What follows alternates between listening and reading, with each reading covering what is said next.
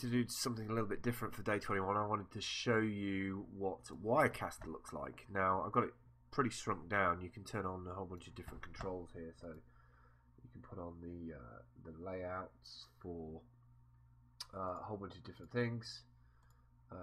Layout panel, let me put that on. And so there's various things that you can have. Is like a preview of the feed.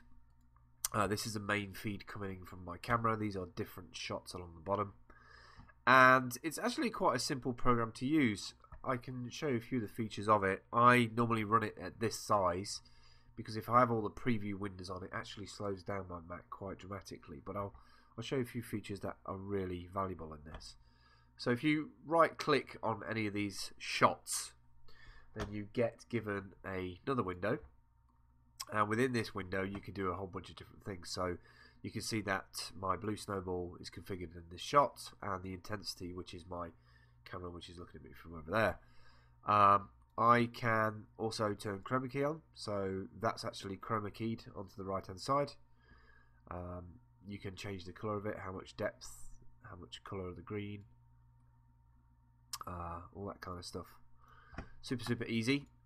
What else can you do? From Wirecast you can also set up the broadcast settings for streaming. So if I click on broadcast, so that's under the bar on the main screen, you get a bunch of these different options where you can set up different targets and different presets. So you can set up a different encoder, Flash HD or 720p or whatever you want to encode at, and you can also record it to disk. So we tend to use it in the recording disk part quite a lot, and that enables us to just click on this record button and record whatever's happening in that shot. Now I've also got a Logitech setup. Hello. So you can switch between different camera views, and I guess what I really like about Wirecast is it's pretty seamless, fairly straightforward to use. You can drop things on the background, so we have like a preview. This is not going to work as it normally does because I normally stand here, but you can have QR codes in the background. You can have, this would normally be from a desktop, and it's just really simple to use. The transitions just from one thing to another. You can have different shots, different cameras. These can be wireless cameras. Like I said, this is just a Logitech webcam at the top, and all of these transitions you can flick between while you're streaming.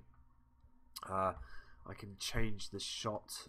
So if I edit this shot, bring it over again, I can sort of zoom that in and out by clicking on it. I can change the the perspective of it if I want. If I want to put it on that sort of kind of perspective, put it on its side. You can do all kinds of different iterations of it while you're in real time.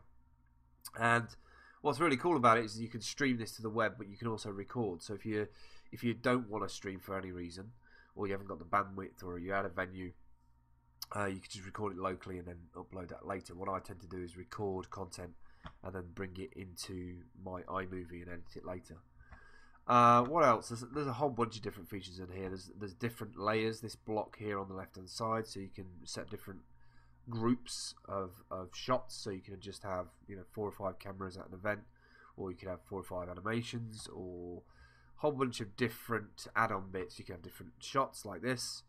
I can have a Skype caller on my left, so I can phone somebody and we can view their video feed, and mine on the right.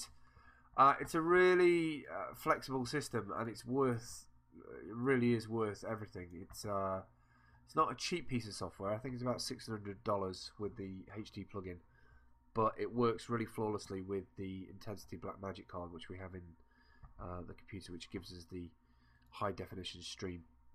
So you can do things like that. You can have split screens. I haven't changed this since Flow Mode Day 1, but you can have split screens between the two.